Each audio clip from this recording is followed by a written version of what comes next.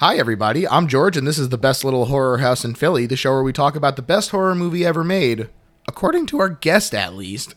And today's guest is a producer for a lot of fun stuff, including the George Lucas Talk Show and Rat Scraps.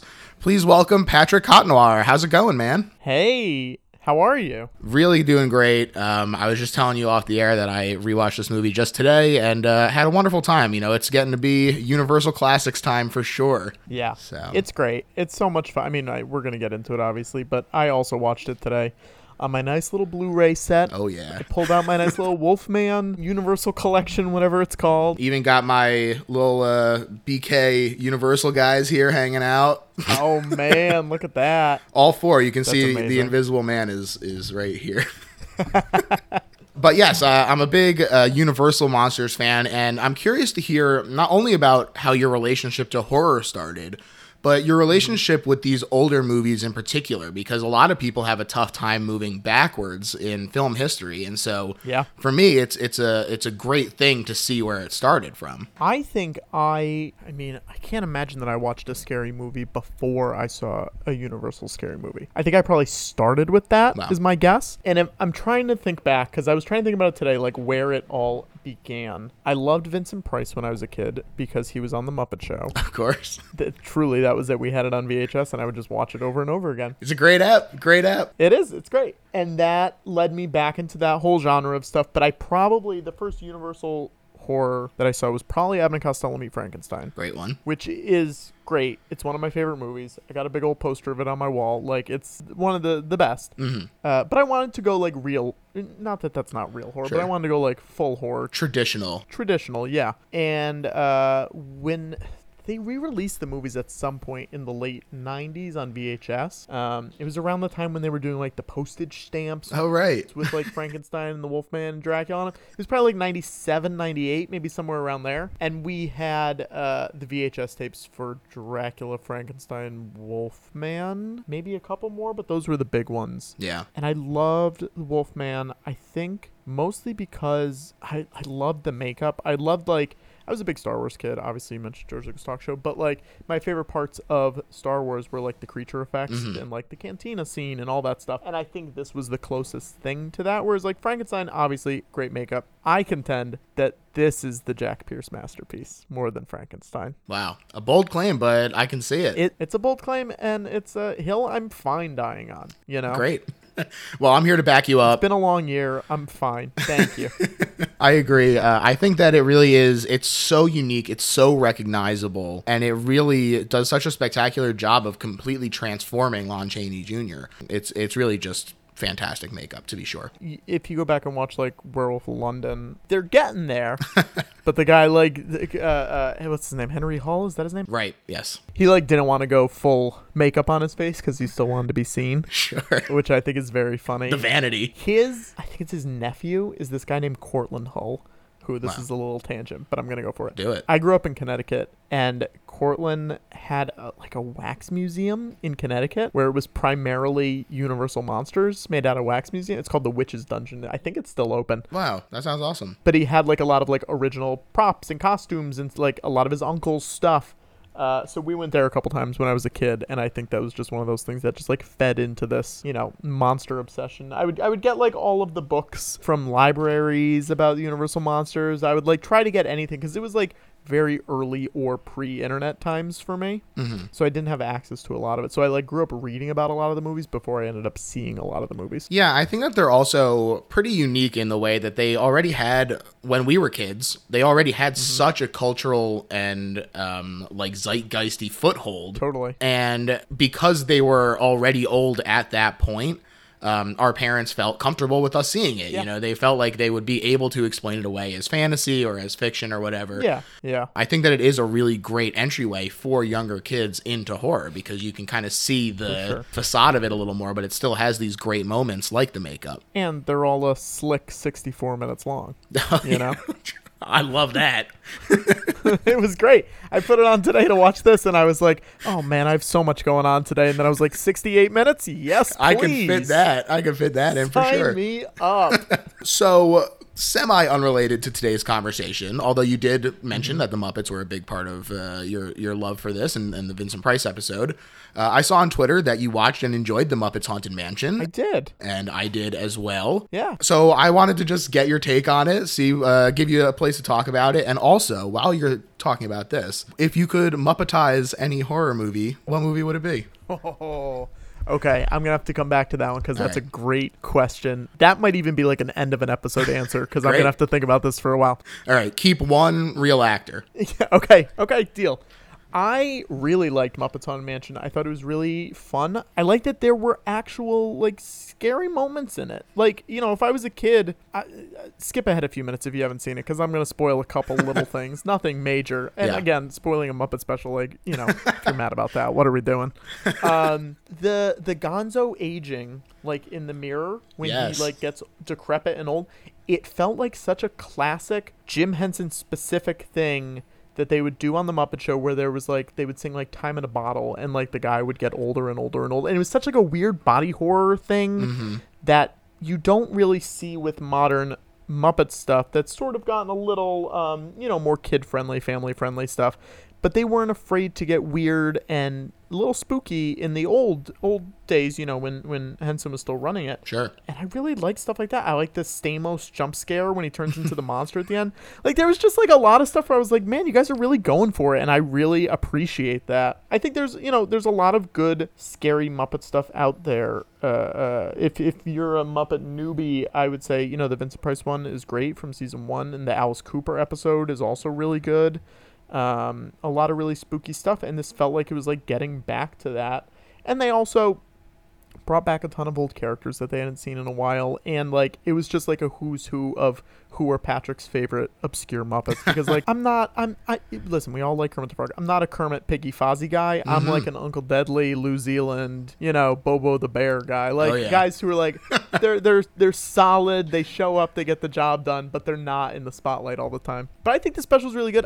I called it on Twitter the best Muppet special since 1990, and I'm standing by that. The best Muppet TV special since 1990. I think I could get behind that. You know, I really enjoyed it as well. I think that there was a lot of great allusions to the actual ride, which I am a big fan of as well. You know, the wallpaper, like even just the little wallpaper with Beaker on there was so cute. Yeah. I'm also a big Pepe the King Prawn guy. Same here. So any movie that uses him as heavily as this movie does, you know, that's going to be right up my alley. So yeah, I also co-sign this as a great special, and people should definitely check it out if they are able to. I also want to put this into the universe as many times as possible because I want it to be true, so I'm going to pretend like it's true.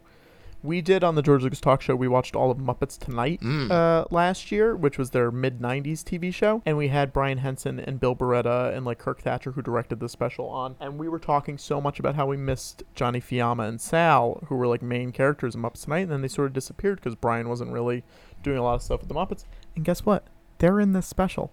And this special went into pre-production after they were on our show. So I am taking credit for bringing back Johnny and Sal. I don't care if it's true, but I'm fully taking credit for it. I think you're right. I'm putting that out into the universe. I'm pretty sure that you're right, and you should take credit for that. I'm also curious, last question before we get into the actual movie, is if there is a specific subgenre of horror that is your favorite, something that draws you in a little more readily than others. Yeah, I mean, listen, I don't like torture porny kind of stuff. I don't care about it. I don't need to watch Hostel. I'll never watch a Saw movie. Like, it's just not my jam. I like older stuff like this a lot. I'm trying to think of what this Muppet horror movie is, and I think I figured it out, and I think it also coincides with my answer here. One of my favorite movies is The Thing, and I think a Muppet version of The Thing is very funny. Wow. That would be really good. I don't think you keep Kurt Russell, but I do think you keep Keith David. Keith David would be really good. Yeah. I'm thinking a really fun character to keep from The Thing would be Wilford Brimley, and just have him being like a grump in the background with all these Muppets. Yeah, but here's the thing. But you got Statler and Waldorf. Like, That's you true. got to put them somewhere, you know? Ooh, great point. Or even Pops, like, you know, if we're going a little bit deeper. The things I like about in horror movies, I rewatched the first Halloween last night. Night. I like very, not a lot of CG. I like practical effects. I want creatures. I want makeup. I want something that you can see that, Rick Baker made or Rob Bottin made, or like someone, an Evil Dead 2, like something like that, where you're like, they made this in a freaking garage and that rules. Yeah. And then like took a long time to figure out how to we had to make the head implode and it took 2 months to figure out how to do that. I want that kind of stuff. I think that stuff rules. And if it looks fake, I don't care. I think it's fun as long as I'm like, oh, that was gnarly. That was cool. Hell yeah. So I think that's kind of my subgenre is like practical effect, stuff like, I don't know where I'm sure. going Effects-driven DIY kind of stuff. Effects-driven, yes. That is my jam. Yeah, that rules. I love that stuff too. I think The Thing is one of the few movies that still really scares me. That body horror shit really fucks with me. And I think that my Muppetized movie would be probably Jaws. I think that would be a fun one. Wow. Put him on a boat. Keep Quint, maybe. Sure. I like that. Yeah, you get Sam the Eagle as the mayor. Is the shark still a shark? Great question. Because if you're keeping Quint, I mean, are you also keeping Bruce? That's the big question. That is a great question. I think no. I think that he's a Muppet too. I don't know which Muppet he is, but I think that he's a Muppet. I mean, listen, I'm going to throw Pepe out there. I'm just going to... Is he still Pepe size or is it a giant Pepe? Now, you could go giant Pepe. You could also go giant animal like at the end of the Muppet movie. Mm-hmm. The frenzy of animal does kind of lend itself to Bruce getting up in there, but yes. I think Pepe is funnier in concept and in like maybe a photo, but like if you're actually trying to sustain, like on the poster, that's funny. But if you're trying to sustain it, I think you need the animal maybe. I think you're right. But we're not here to talk about Jaws or even any of those other movies, not even The Muppet Haunted Mansion. We're here to talk about our second oldest movie covered on the show, preceded only by M. Oh, wow. It's George Wagner's The Wolfman. Wow, you got a lot in there that have not been touched yet. I was picturing like you get Bride of Frankenstein, you get Dracula, like none of these have even been touched yet. That's rad. You're telling me, man. I'm trying to get more people to talk about this. Okay, all right. Well, then I'm glad I'm here. But this is one of the Universal classics from what's known as the Golden Age of Monsters, extending from the 30s through the early 40s. And this is a particularly fun era for me because I get a real kick out of the stuff they did before the monsters were as heavily established in the cultural canon. Stuff like at the very beginning of this movie, they have to really explain what a werewolf is. And I've mentioned before in Dracula 1931, he has this like menagerie of pals that he has hanging around, like vampire bees and possums and armadillos just hanging out in the castle. Yeah. Like, that's great. The movies are so weird from back then because they'll just like do something like there's so many pieces of lore that have just been adopted as like this is, how Dracula is. This is how Frankenstein is. But in those movies, there will be stuff where you're like, why didn't that piece catch on? Yeah. Why didn't this thing grab its collective foothold into our brains as much as like, garlic or, garlic not working on vampires, whatever. Yeah. This movie's fun though. I really like it. I don't know why it was always my favorite. I think it's of the big three, I think it's the least slow. And I think maybe that's why it was my favorite as a kid. It does jump right in. Yeah. I also think that part of what's interesting about these older movies is that there was an audience that had no real disbelief to suspend. I was reading a review of Bride of Frankenstein where somebody was like, I will never forgive James Wales for making me watch a child drown. Wow. They just really, like, even going back to the Lumiere Bros and the arrival of the train at La Ciotat, there was just... It's scary. You got to get out of your seat and run out. It's too scary. It really is. There's no tracks anywhere, but get the heck out of there. Look, you never know when that train is going to come out of nowhere. There was just no media savvy at the time. No, of course not.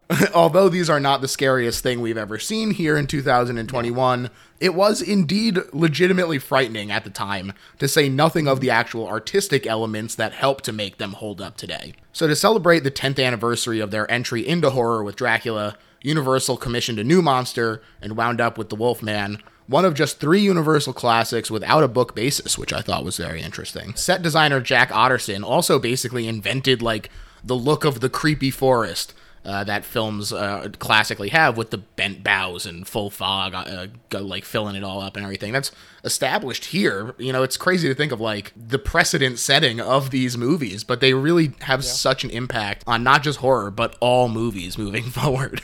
It is really funny. Watching this movie, my roommate and I were like looking up the budget, and it was like 180,000 or something like that, which is like 3.2 million or something like that now. Most of it's inside, most of it's on sets, and a lot of the sets are like, this could have been used for other movies. Yeah. You know, a lot of like when they're in a store or in like a hotel room or something like that, it's just like kind of generic sets, and we were trying to figure out what costs so much in this movie. And I mean, the forest set is great. It's really cool. It's really spooky. It's just got a good look to it, and it feels, Frankenstein and Dracula both kind of feel grand in a way that this movie does not, but that's not a negative thing. Yeah. I don't think. I think it's like, it feels smaller, and I like that. It feels very tight-knit and grounded in a way that the others sort of do not. Yeah, I totally agree, especially because there is the psychological element of this one where Lon Chaney Jr. himself is questioning if this is real or if it's not. That having that grounded feeling to it is very important, not only to, you know, making it have that more small feel, but to making the movie work in general. It's a good cast. Yeah, it's a good cast. It really is. You know, it features a who's who of monster movies. And they sell it. We got Bela Lugosi, Claude Rains, and Lon Chaney Jr. as the titular lycanthrope. Bela had faded a little bit in the 10 years since Dracula, so Universal wasn't going to let him be the star, but he would definitely still be a draw at the time, and Claude Rains had already been The Invisible Man, which is a movie that I really, really enjoy as well. And Lon Chaney was stepping into the spotlight after the recent death of his father, who was himself a horror movie icon, although a lot of his movies are lost. He also, something I was watching where I was like, man, he looks so old. He looks very old already. And I was watching it and I looked it up and he was like 4 years older than me, 5 years older than me. And I was like, oh no. Oh no. Come on, buddy. He was a hard drinking man. He famously was, yeah. But it was like, this is the beginning of your career, Lon. We got to get this together a little bit. It's a marathon, not a sprint, pal. Yeah. It is worth noting, as you sort of alluded to earlier, that this was not actually the first Universal werewolf movie. There was Werewolf of London in 1935, but that wasn't that big of a hit. So even though this is the second, it did have much more of an outsized effect on the cultural interpretation of a werewolf, which had varied greatly to that point, and this really clarified it for U.S. mythology. Yeah. And it's funny, though, because although that was, the famous makeup for this was intended for Werewolf of London, and like you said, Henry Hull was like, no, they need to recognize me, and so they recycled that makeup into this, but I do actually still think that the Werewolf of London movie, the makeup effects on that look pretty good. I like this better because it is more bestial. Yeah. But for them actively trying to be like, this has to have a more human look to it, I think that the Werewolf of London makeup is really good. I mean, I sort of think it's spookier. Mm-hmm. You know what I mean? It's a little scarier because you're like, oh, this is a dude, and I see his face, and I know that it's just a guy, versus this where you're like, he's an animal. And the other one, you're like, no, this guy's just a guy who wants to kill me. Yeah, they're definitely different, but I think they both have their positives to it. When I was in elementary school, I was just Googling Werewolf of London because I wanted to get some of the facts right. And I remembered that my library in elementary school had a bunch of hardcover children's books that were adaptations of these movies. Oh, weird. And that was how I would know about a lot of these. They had Werewolf of London, and I was like, I'm the only person renting this book. No one else is getting it. You check the card in the back, and it's brand new. And it's just my name over and over and over. It was a all work and no play makes Jack a dull boy situation. It was just Patrick. I don't know why they had it. That's and I completely bizarre. Forgot that existed. That's cool, though. I respect a library that has that kind of stuff in it. So Yeah. I have no idea why they did. This makeup, though, has become the stuff of legends. And as all legends tend to do, it has been exaggerated over the years. So it's kind of hard to parse what exactly is the truth about the application of it and all. But the majority of sources that I could find reported it taking about 5 to 6 hours for him to get into the makeup and then an additional hour to remove, which that alone sounds like hell. Well, the thing, I was reading about it today too, and it was they said it was all applied with spirit gum. Yeah, he was working out of the box, right? They didn't have stuff that was specifically designed for this kind of thing at the time. It was just whatever they had, the like yak hair and shit, like just applied to his face.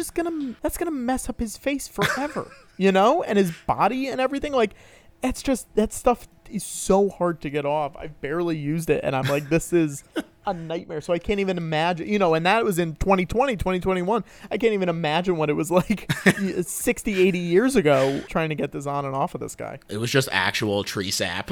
Like pretty much.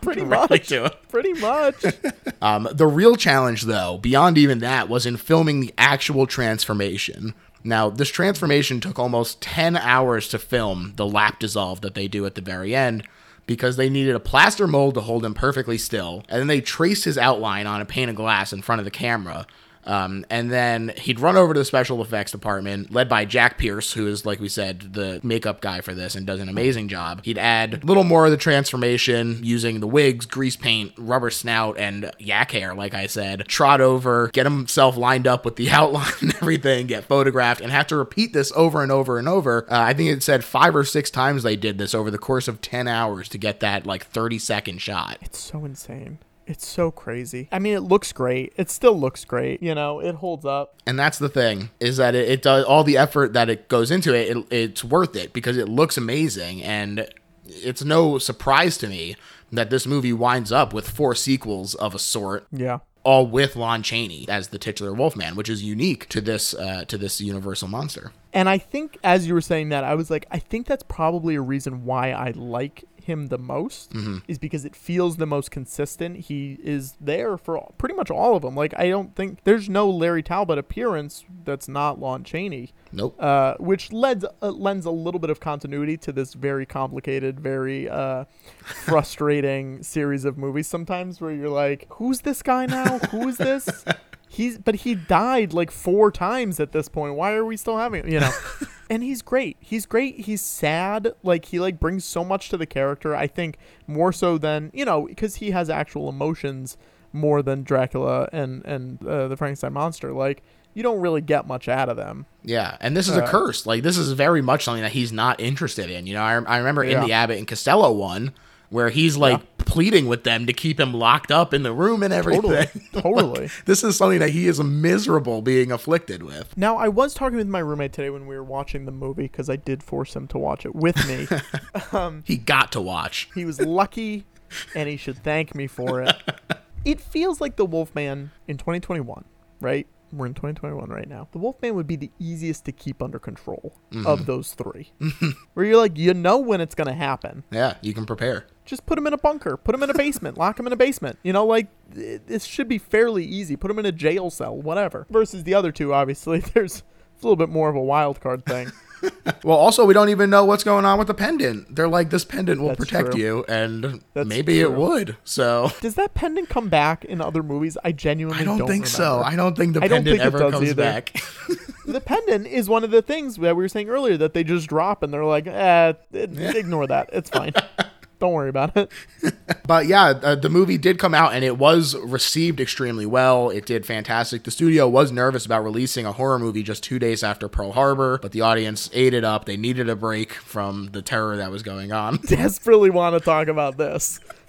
This was a big topic of conversation today while we were watching it. Because we were like, all those newsreels at the beginning of this movie are absolutely like war in the South Pacific, like, and then you have to just come watch this, and it's very fresh. It's so fresh. I was shocked. I did not realize that. Also, I'm sorry to step over your you talking about this. They said they wrapped filming November 25th, 1941, and then this was in theaters on like December 12th. That's turnaround, like baby. That's a crazy turnaround. I mean, I guess it's 64 minutes, but like, that's an insane turnaround. Yeah, that's wild. I don't know. Everything about this feels like they were just rushing it out. And it's funny, too, that turnaround is so tight. Yeah. Especially when they were like, oh, maybe we could delay this because of this giant, like, huge war thing breaking out. Perfect excuse. But they didn't, and it ends up working out. Lon Chaney actually got the most fan mail of any star on the Universal lot, they said. So, good for him. Wow. And everything turned out great for him, and he lived a nice, happy life, and nothing sad or bad happened. Exactly. Just believe us. Nobody look into it. Don't look into it. To get into the actual movie, I love this hand-painted title card right away. You get this bombastic score. Yes. It's so fun and enthusiastic right away. And I think that also kind of differentiates it from some of the other Universal monsters that take a little bit more time building that atmosphere. This really throws you in. Yeah. I mean, I guess at this point they knew what they were doing, you know, versus those other two. It was like pretty early on. And I think, you know, when you're talking about those, I'm mostly talking about the first, you know, Frankenstein and Dracula one versus this one. They're like, listen, let's just go for it. We know what works. We know what is going to be good. Let's really just kick it off with the score, which I also read today that score was also used in another Lon Chaney movie that came out the same year and was scored by the same guy. Oh, wow. I didn't see that. Wow. I saw it on IMDb, and then I did not look into it anymore. So could be. Hey, I'll buy it. Okay, here we go. The film coincidentally uses the same music theme as Man-Made Monster, also starring Lon Chaney Jr., Whoa. featuring composer Hans Salter and musical director Charles Previn. Guess they could get away with it. There was no IMDb at the time for people to be like, does this theme sound super familiar to anyone? We must have just seen this, I think. It also, wait, Man-Made Monster came out before. Wow. The plot thickens. Sorry. Don't apologize. This is fascinating. The plot thickens. So bizarre.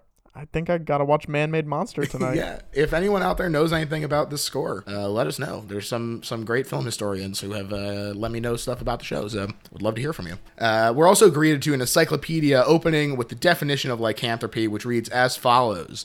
Werewolfism, a disease of the mind in which human beings imagine they are wolfmen, according to an old legend in all caps. which persists in certain localities. The victims actually assume the physical characteristics of the animal. There's a small village near Talbot Castle, also in all caps, which still claims to have had gruesome experiences with this supernatural creature. Great handy little intro that clarifies even further when we meet our main character, Larry Talbot, returning home to exactly that castle. Saying it's of the mind feels very victim blamey. Yes. You know? Yeah. It's like, it's not real, you idiot. I think that's part of what makes this movie pretty interesting to me, is that there is kind of these two sides constantly butting heads in this movie. There's the Romani tribe of people who are like the emotional side, who are like, yeah, that was a wolf. That was my son. You're turning into this wolf. And then there's like the sciencey side led by Sir John Talbot, who is like, this is all in your head. Me and the doctor think that you're just like imagining it. Even if it is true that you believe it's happening, it's not the facts of what's physically happening. And that struggle between the two sides, I think, is an interesting reflection of the good and evil battle that is raging between the Wolfman and Lon Chaney Jr. as Larry Talbot. Definitely. Have you seen the remake? The Benicio one? No, I haven't. Yeah. I want to. I hear mixed things. Some people have said it's very good. Some people have said not to waste my time. I like to make my own mind up, but I believe that it's good. I like Benicio. I watched it this year. I'd never seen it before, and we watched it because we had, I don't know if you heard, there was a pandemic and we were all stuck inside, so there was not much else to do. That doesn't sound familiar.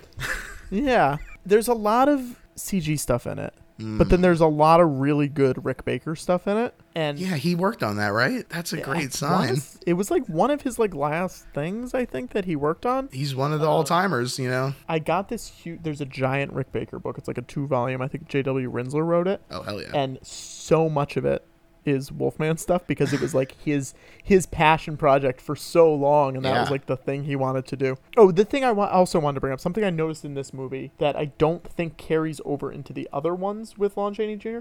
When he's walking in the forest, he's like walking on his toes so that his feet look like a wolf.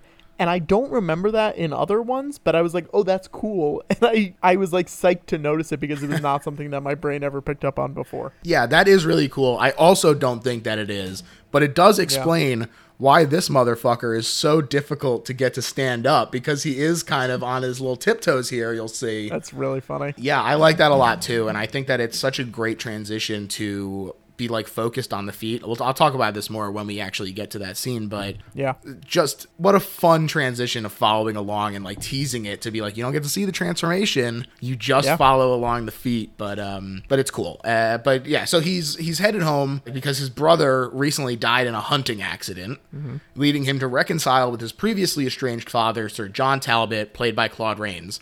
And I thought it was very funny how much taller Lon Chaney Jr. is than Claude Rains. I said that to my roommate today. I said Lon Chaney Jr. is huge and Claude Rains is a tiny little man. I would love to see the mother. Because I don't understand. Oh, man, that was very funny to me. Yeah. But he's going to be helping to run the estate with the smarts that he got in America. He'd been there for 18 years working on the Mount Wilson Observatory, which has given him a good handle on electronics and celestial instruments, which is perfectly convenient because the one at Castle Talbot is needing some repair. While he's looking through this telescope, he sees Gwen Conleaf, who runs the antique shop in the village, played by Evelyn Ankers. Now, amazing performance by her as well. Her and Lon Chaney Jr. did not get along. No. And No. a lot of that had to do with his drinking as well and retaliating to her being given his dressing room because he trashed it. So impressive that they managed to make the movie as excellent and keep that, at least it feels like there's some genuine chemistry between them, or the characters to me, for them to be able to maintain that despite the behind the scenes antics of Mr. Chaney Jr. here. There was a quote I read from her that was like, it was talking about how they didn't get along because of his like childish behavior or something like that. And I'm like, that's such a 1950s quote for being like, yeah, he was an asshole and it sucked. Like, it was like such a like more simpler time of throwing your co-star under the bus. I mean, listen, I think that's probably why he's so believable in this part, is because he was an alcoholic and it was like very bad.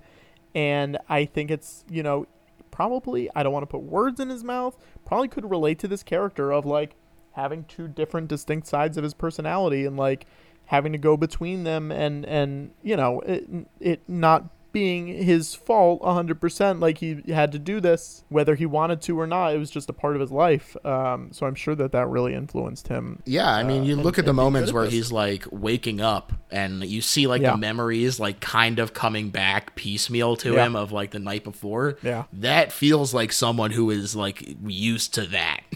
Yeah. So he goes in to ask about the earrings that she was putting on when he saw her through this telescope, and she's intrigued because she doesn't know how he knows about it. But once he starts hitting on her, I loved this reaction of hers where she's just like, oh God, all right, let's just look at these canes. That's go ahead. I didn't really have anything substantial to add to that. I like the cane. That was what I wanted to talk about. I think the cane's a cool design. It sure is. It's huge. Yeah. It is a huge silver wolf's head on it, and at the base of the head, another wolf, this one inside of a star. It's intense. It would make a good putter, as he says. Great prop. It really is. Yeah. I believe a collector in Maryland owns it now. I was looking it up just to see where it was. This guy, Bob Baker, had it for a long time, who's like a film historian and... Then some rich guy bought it. And some rich guy bought it. Oh, well. What if I just, like, pulled it out on the Zoom? What if I was like, it's right here? I would be, first of all, very impressed. And second of all, say, I didn't know you were in Maryland. Yeah.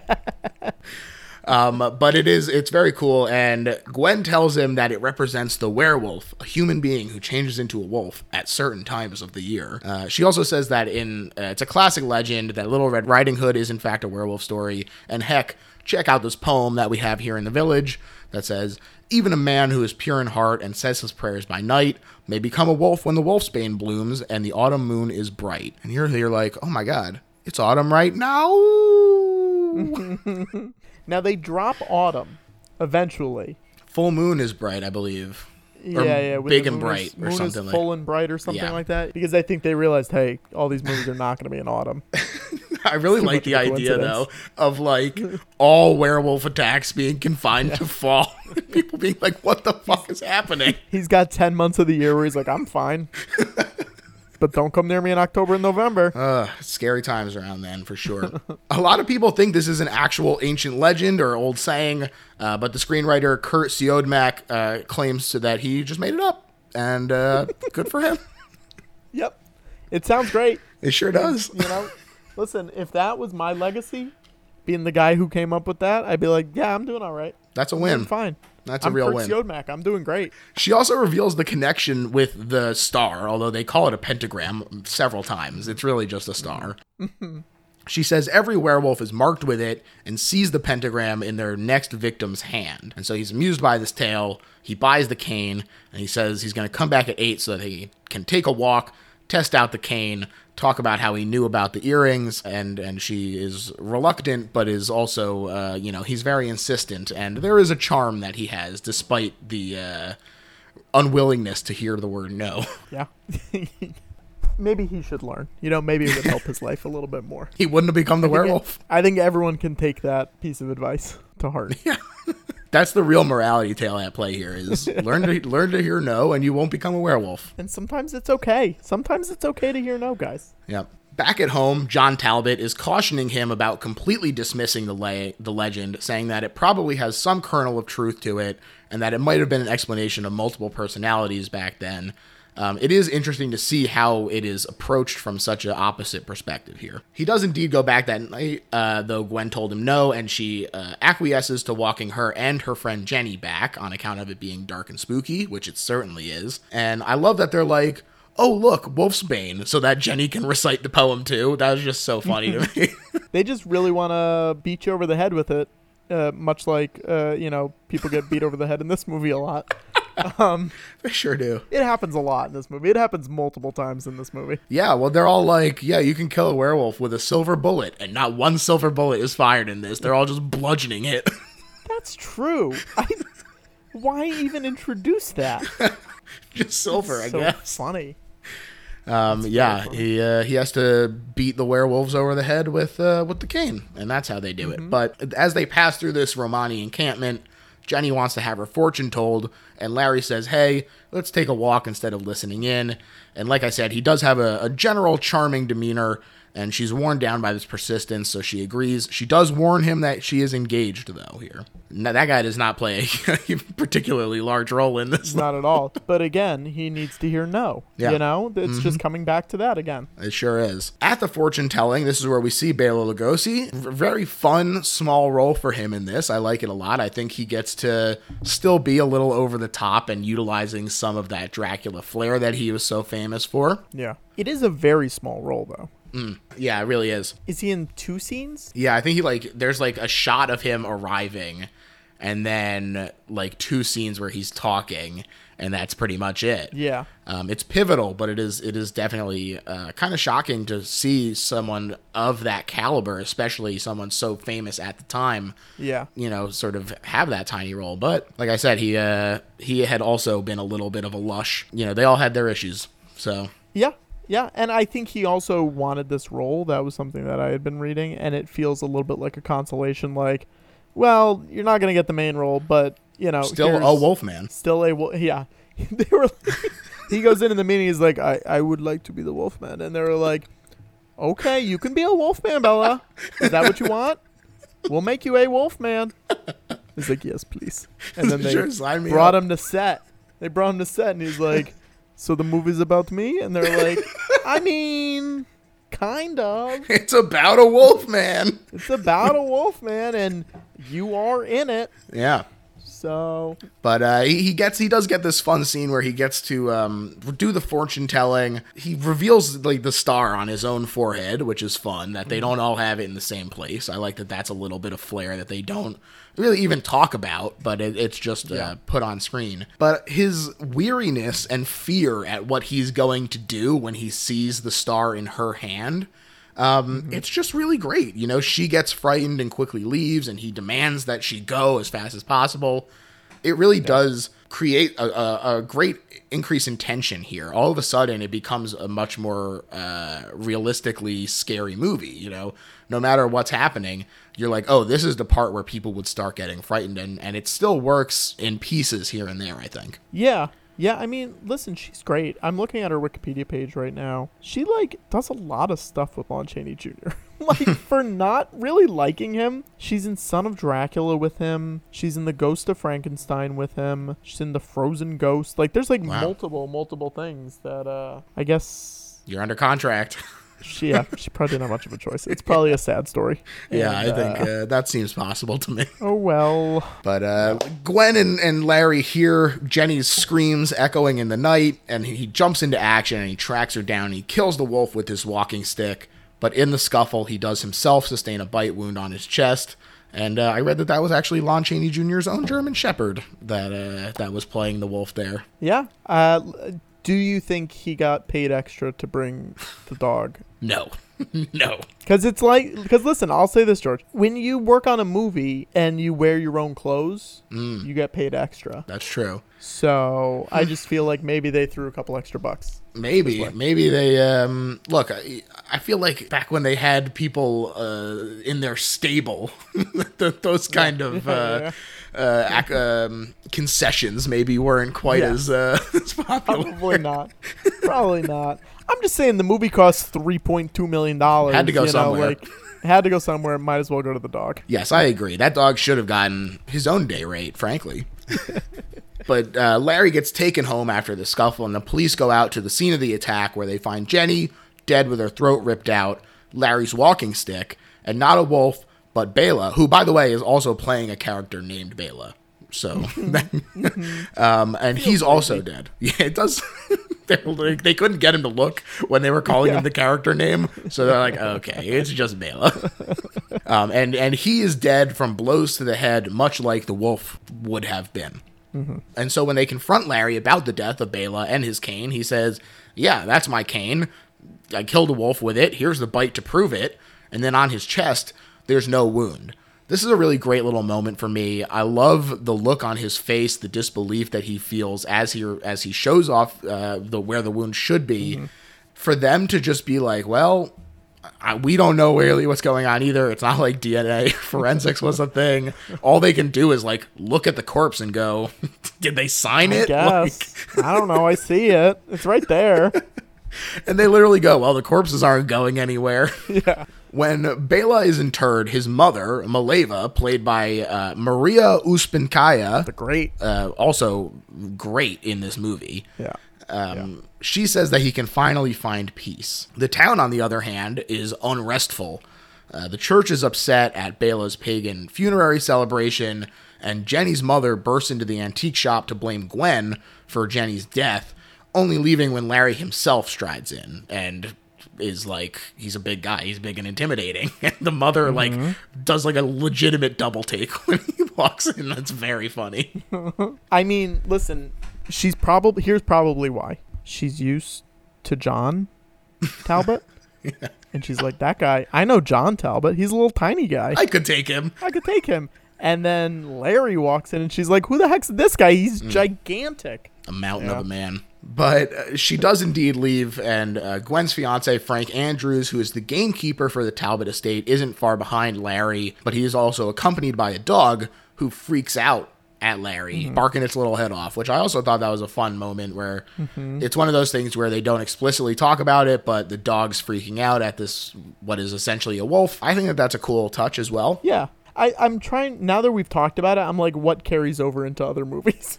I'm sure that shows up again. Yeah, I think that is one. Yeah, I think that does carry through. Yeah. It's probably not as common just because they didn't always have dogs around, but I think that certainly in more recent werewolf movies. Sure.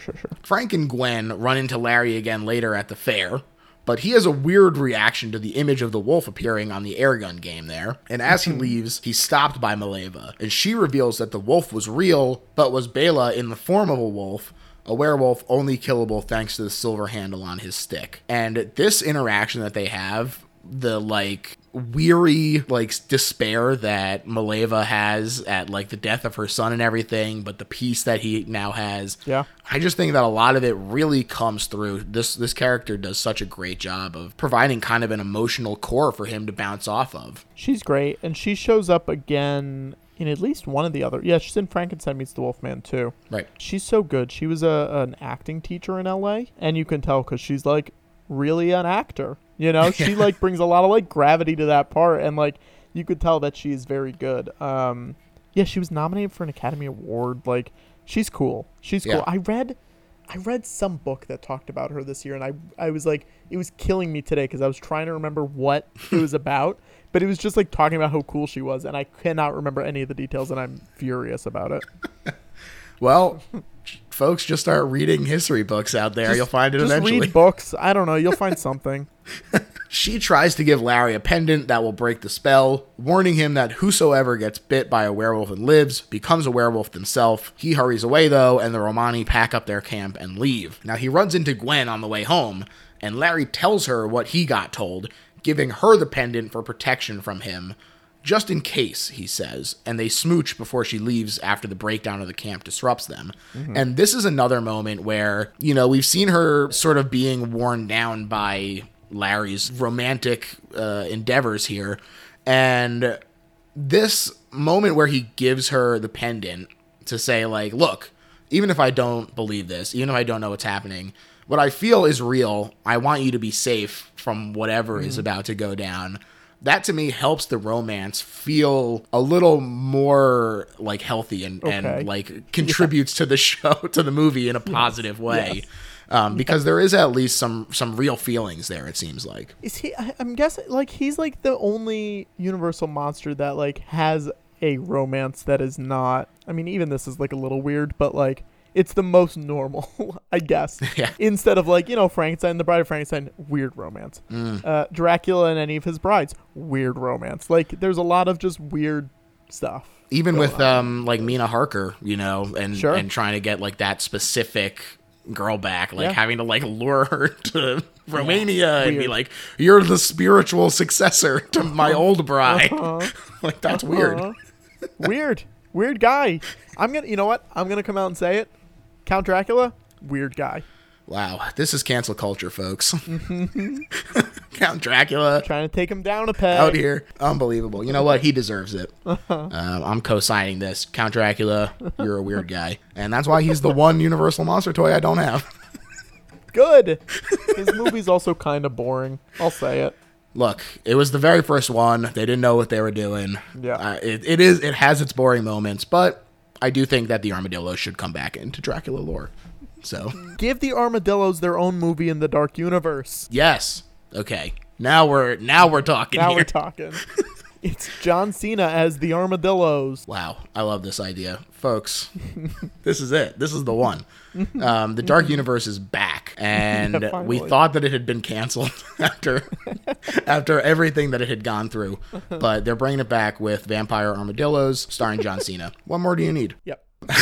I love Larry Talbot's vision that he has here. It's very disorienting. Yes. It's great. It's so cool. When I was watching it, I was having a lot of like Vertigo vibes. Like it faces zooming in and zooming out of the camera and like swirly things going around, just like a lot of like very, Hitchcockian or Willy Wonka in the tunnel. There's no knowing where we're going moments. Just a lot. It was very cool. I forgot about it. And when it was happening, I was like, oh, this is rad. And it feels a lot more modern than a lot of the rest of the movie.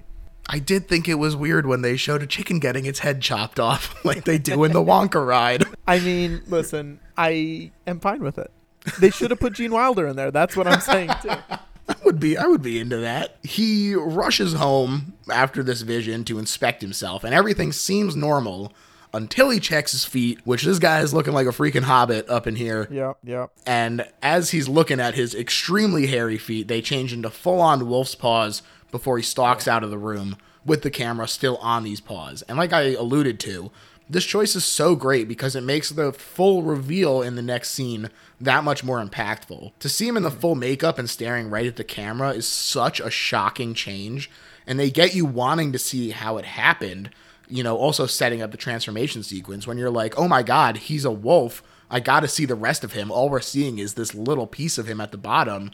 It's such a smart move to sort of tease that out. It's so cool. And I mean, it happens weirdly late in the movie, too, I feel like. 40 minutes. Yeah. 40 minutes out of a 65-minute movie is like pretty dang late. Yeah. I guess I don't feel cheated out of it because you see him in so many other movies. Mm-hmm. Versus like, Bride of Frankenstein. Definitely cheated out of the Bride of Frankenstein. Yes. You're like, really? We're getting like 18 seconds of her? Finally, someone said it. Yeah. Come at me, James Whale. I'll say it to your face. Look, I'm in total agreement. He at least shows up later on, and otherwise it would have felt like such a waste of a good makeup and Yeah, I also think that the fact that when we do see him in these later moments, he is so in the like he's so in frame, dead center, lit well. He's not like hiding in the shadows really. You really get to take in the makeup, which I think is definitely to their benefit because it is so iconic and unique. If he's just wandering around the fog this whole time, ultimately we don't get to attach ourselves to him that much. But by really getting to soak it in, they do a much better job of sort of ingraining him into your memory and your emotions. And it's for our benefit. Yeah, certainly we're the winners here. Yeah. You wonder if when they were in pre-production, if the fog was semi-designed to be like, if this looks bad, at least we have the fog. Because I could see that from a production standpoint being like, we've got the, like, if it doesn't translate on camera, at least we've got that. I believe it. And then they just went with both of them. Yeah. I absolutely believe it, especially since Lon Chaney Jr., I didn't mention this when we were talking about the pre-production stuff, but he came onto the like cast like a week before the movie like was ready to shoot. It's crazy. And so if they had someone that they weren't totally happy with his performance and they weren't sure how the applications for the makeup were going to turn out, I could definitely see that being a choice to be like, well, we might have to cover some stuff up. I mean, they also wouldn't have time to recast because the movie was coming out in 4 weeks. Like, not enough time. Very true. Lon Chaney howls in the fog as the gravedigger stares at him until he leaps out and kills him. And this animalistic tendency that he has here really is pretty shocking. You know, he really like goes for his neck and it feels really brutal compared to what you're expecting based on the previous Universal monster movies, in my opinion. Yes, totally. The other ones, I mean, like, Werewolf of London, he definitely goes for it too, but it's to a different degree. But, like, Frankenstein and Dracula are definitely more subdued, obviously. They're not as, they're physical, but in a different way. Right. It's definitely a different, acting style and a different character type. But he really feels like he embodies it. And I wonder if it's because he was so covered up everywhere. Like, he had hair everywhere. He had the feet on. He had the all covering his face, where he felt like he could really like dig into it a little bit more than I don't know. I would absolutely believe that though, and it is again very much to the movie's benefit. The police find only wolf tracks leading away as a clue, and another moment that I love is seeing these muddy paw prints lead to the bed where Larry has passed out. Really just a spectacular little thing, and to see the feet like kind of changing as well as the tracks lead to it, it's just fantastic. I also really like that his hair is all still fucked up from the night. No, I was gonna say they really lean into that in Abbott and Costello Meet Frankenstein. I feel like his hair is like why every time they're just like, all right, just run your hands through your hair and just like shake it around a little bit, and that's what we're gonna go for, because his hair is nuts in that movie. Yeah, it really is. It's a lot of fun, and I like that this is again something that kind of differentiates himself, because Count Dracula in particular, his whole thing is being so well composed. Everything is pristine and in place, and Frankenstein is by his very nature cobbled together, and so you're kind of expecting that, but for this handsome, composed man to kind of Jekyll and Hyde himself into this disarray and bedraggled kind of mess, it's really great. Now, he checks and he finds the mark of the werewolf on his chest where the scar would have been, and he sees this and he's all worried, and he quickly cleans up the mud, and he's racked with guilt, and he asks his dad to tell him more about the werewolf legend. And his dad simplifies it as the evil in man taking the guise of an animal. And he doesn't believe that it's real, but he believes that he believes it, before they head to church as a balance to the doubts man is plagued with these days. Something I read about that church. Do you know about this? It was like not a real church, right? It just looks like it? Well, apparently people online were like, if you think this church looks like a cathedral, you're right, because it was the cathedral built for the Lon Chaney Sr. Hunchback of Notre Dame. That's right. Yeah, that's awesome. And what a cool little connection between them. Yeah. Now, the rest of the town is gossiping about the murders in the like church entryway here, and Jenny's mom out and out accuses Talbot. And so the whole dang church stares at him as he enters, which is another great little moment here. And he turns and leaves as the service begins. And I'm curious, I want to get your opinion on if he is compelled to leave and this is like another thing that just didn't carry through for werewolves, or if he's just uncomfortable being around the people who are staring at him. Yeah, or both. Could definitely be both. Yeah. I'm sure it's not a fun situation to be in. Yeah, and Larry tells the men who've been trying to figure this all out that it's not a wolf, it's a werewolf. But the doctor echoes Larry's father, saying that a man could do a lot to himself in his own mind, as the constable and Frank head out to set some traps for the wolf. Larry also heads out to get some rest, and the doctor encourages Sir Talbot to send him away for his own good, that the shock and the town have disturbed Larry. And Sir Talbot is reluctant, saying that the best thing for him to do is to be at home and fight it out, to which the doctor asks if their reputation is more valuable to them than their son's health. And this, to me, is such a through line to today, something that really keeps this modern, because that is such a very current topic with the way that people react to therapy and mental health issues a lot of the time, is refusing to, like, say, oh, my son isn't weak, he can't go to therapy. Like, this feels so still modern and authentic and real, and it really helps ground the movie and keep it accessible. Definitely. And it's that's a shame. That should not be the way the world is still. Yeah. You would think a movie that's 80 years old would feel a little different than today. And it's interesting, in the remake, can I spoil the tiniest little thing in the remake for you? Yes. I feel like at this point, who cares? John, spoiler alert, is also a werewolf. What? His dad is a werewolf. So I feel like that it changes the relationship a little bit. But this movie, I was like trying to remember if it was like that in the original one too. He might be. I have feel no idea. That's true. It might be because we never see him again. So it might be. Who knows? That's really cool, though. I think that does really change it in an interesting way, especially when you look at it as kind of like him passing that along and being so unwilling to confront it within himself, and then not allowing his son to confront it either. That's really interesting. I definitely want to check that movie out. That night, Larry does indeed get caught by the trap that they set for him. But Mileva is still lurking around, and she frees him, since it wasn't Larry's fault that he's this way. And this is now the second time she's said this little spiel about the path you walk is thorny, but it's not your fault, and finally you can be at peace. And he limps off as the men and dogs approach, saying that he's doing the same thing as them, of course, hunting. That's a fun line. He goes to the village and he wakes Gwen up, and he says that he's leaving, and she says that she'll go with him. And he warns her to stay away since he sees the mark on her hand indicating her as the next victim, and he flees the scene in an effort to protect her. And it's quite a swerve for our female hero here to just be like, yeah, all right, let's fucking get out of here. Sounds good. Let's go. But, I think that it is, of course, a tragic inevitability that he would see the mark on her hand. And I think that is something that is a very, in terms of story, a very impactful moment. He tells his father about his situation, but Papa Talbot, of course, does not believe him again. He does, however, restrain Larry in an effort to prove that it's all in Larry's mind. He leaves to go on the hunt, but Larry... Let's be clear about the restraint. It's not that much of a restraint. No, it's not. He probably should have done. It's like a couple belts tied around him. He probably should have done a little bit more on a wooden chair that is very clearly going to break. Yeah. Well, this is the problem with just doing it for the appearances, is he didn't believe it, and so of course he immediately breaks through. But I will say I love, this is another really emotional moment that I think is something that Lon Chaney is really bringing to this movie, is when he says, take the cane with you, to his father, so that he's defended in case Larry attacks.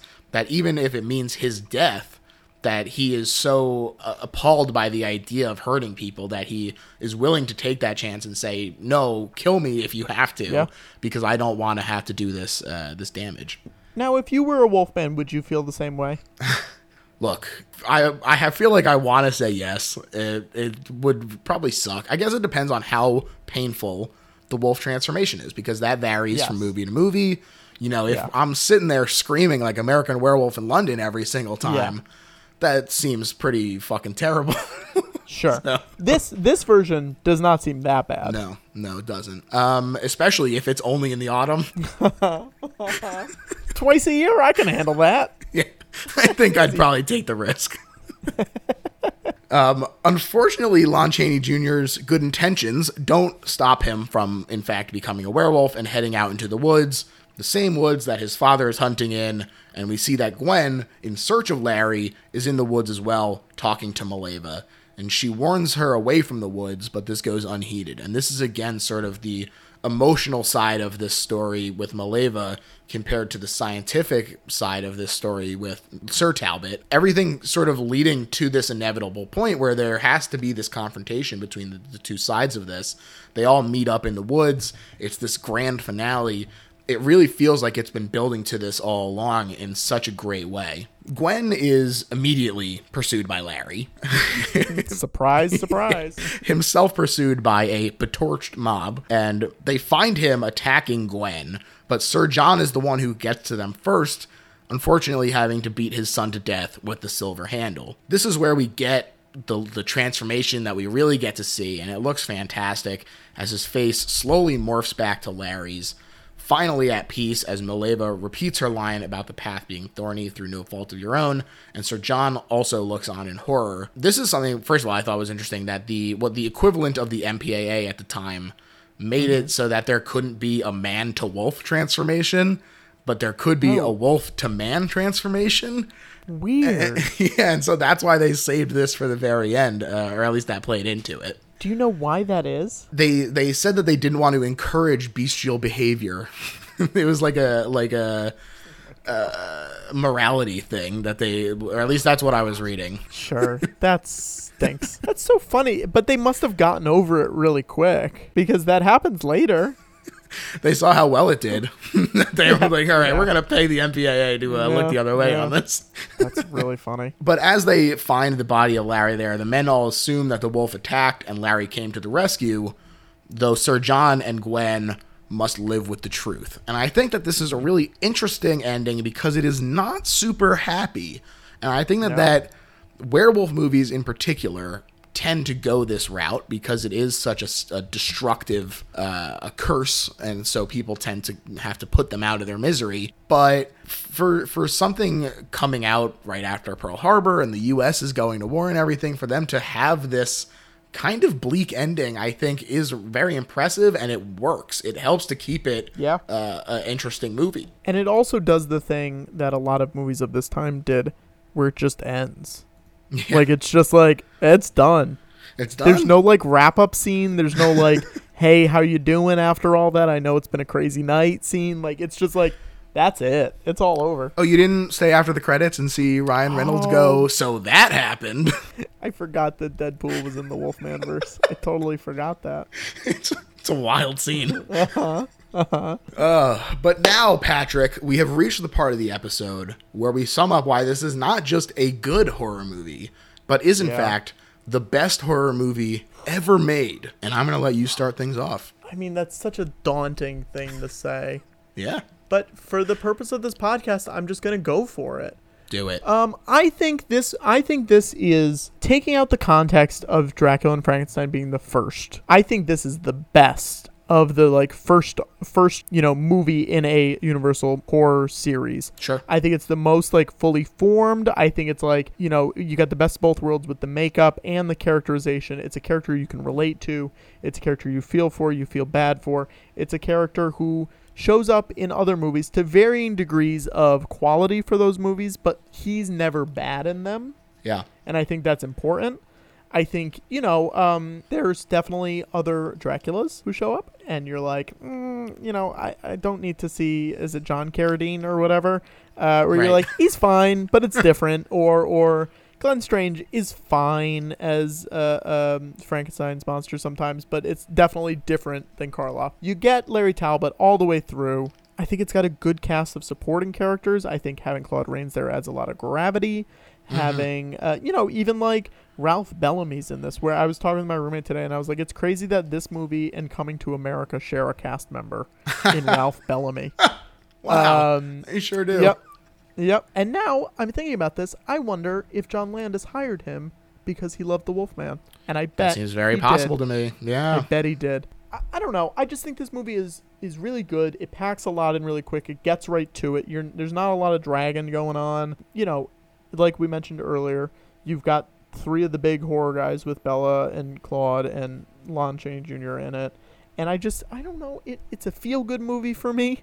In a, not a feel-good, comfort. It's a comfort movie for me. It's cozy as hell. It's cozy. It's cozy as hell. And I think it's great, and I want everyone to. If you listen, here's another thing: if you haven't dug into older horror movies, which I'm ashamed of your guests, your past guests, I'm ashamed. I think this is a good one to go in with because it does not have the, oh, this is the very beginning of the 30s movie feel to it. You feel like, oh, they've actually been making movies for a little bit now and they've got it down. Yeah. Even though the other two are great and I love them and everything, but this one feels a little more modern than those, and it feels the transfer is great too. I was watching it on Blu-ray. It looks great. I've said great a lot. No, it's a great movie. But it's a great movie, and you guys are gonna have to deal with that. Yeah. I think that's it. I mean, listen, I picked it for a reason, and I picked it because I love it, and I think it's really solid, and I think other people would like it too if they have not seen this one. Hell yeah. To me, this is the best horror movie ever made because it is so foundational. It is, like we said, it is part of this universal origin story that is so ubiquitous with American horror. And for it to be unique even amongst that stable of movies by the fact that it is not based on a book, by the fact that it has Lon Chaney Jr. as a through line through the entire thing, and not just a through line, but an excellent through line, someone who is, as you said, never the problem with a movie, even when it's one of the weaker ones. Yeah. And for it to create such an incredible bedrock for a whole genre of movies to really build off of, to say nothing of the fact that it is still a good and entertaining movie today. You know, it is, like you said, short, which I'm always down for, so you don't have to commit too much time to it. Totally. But the performances are fantastic. Lon Chaney Jr. in particular, the emotion that he is bringing, and the way that it feels like he is incorporating aspects of his real life potentially into it that creates a realistic feeling to the character, and a human trouble that the others don't have. It is an empathetic character. It's a character we can relate to a lot better than the other ones. And for the monster to be as out and out sympathetic from the word go is really fantastic. It's something that I love about this, and it's something that I think is really difficult to achieve. And that, to me, is why this is the best horror movie ever made. Patrick, I want to thank you so much for coming on the show, man. This was an absolute blast, and I definitely want to encourage people to check out all your shows, so definitely tell them where they can get your social, follow you, and find out about the George Lucas Talk Show, all that stuff. Sure. Yeah, thank you for having me, first of all. I had a very good time. I was very happy to be able to watch this movie again. Not that I need an excuse. You know, you can watch the George Lucas Talk Show. We're doing it sporadically now. It's pretty much once a month, but they're all on YouTube. We've had a lot of really great guests. You know, everyone from like Kevin Smith to Jason Mantzoukas to Darcy Carden to Whoopi Goldberg. Just insane people. Former Best Little Horror House guest, Rich Sommer. Rich Sommer, the king. That's right. I think he's been on 7 times, I want to say, for Lucas. You can find them all on YouTube. My recommendation is finding a guest that you like and then watching that episode because it's, you know, you'll obviously have a predisposition to liking it. Great reason. I am also, thank you. I'm also producing this show called Rat Scraps, which is an improv show in New York where a celebrity comes in and tells stories from their life, and then they do improv based off of those stories. You can come see it in person if you're in New York, or you can watch it from literally anywhere in the world. Wow. It is live streaming, 7 p.m. Eastern, Sunday nights. 3-camera HD setup, fully edited, fully everything. It looks great. You go to ratscraps.com. That's rat with 4 A's, RAAAATSCRAPS.com. And you can get tickets for like $8 for streaming. It's great. There you go. The future is now. The future's here. It's now. And you can follow me on Twitter. It's at Patrick Cotnoir, PatrickCotnoir. I am currently trying to get more followers than the canceled NBC show Sean Saves the World. We're do so it. Close. I think we're under 100. We're so dang close. We definitely have 100 listeners at least. So, all right. I hope people. Listen, it should. Okay. Here's what we'll say. If you listen to this and you follow me, tweet at me and say George sent me. You know. Perfect. Let's do it, folks. Let's push him over. We're gonna do it. That canceled NBC show hasn't got anything on Patrick. Certainly not putting out as many jokes. So, So definitely check him out, and definitely check out the George Lucas Talk Show, which is also fantastic. You can follow me on Twitter at Little Horror PHL. That extends pretty much everywhere, although I did just get rid of the Facebook because I was tired of it, and I never used it, and Facebook is bad. So I got rid of that. So basically just follow me on Twitter. You can follow the George Lucas Talk Show on Facebook, though. I want to be clear. You definitely can still Great, do go that. do that instead of following Best Little Horror House. But you can also check out the Patreon for the Best Little Horror House in Philly, where we have all kinds of fun bonus episodes and stuff, including movies as philosophically in-depth as Solaris, or as just best horror movie like 2003's Freaky Friday. So truly all over the map. You can get it all on the Patreon, Little Horror PHL, just a couple bucks a month, and you get all kinds of good stuff. So check that out, and rate and review if you're enjoying the show, and that's it. Thanks again, Patrick. Bye, everyone. Thank you. Bye.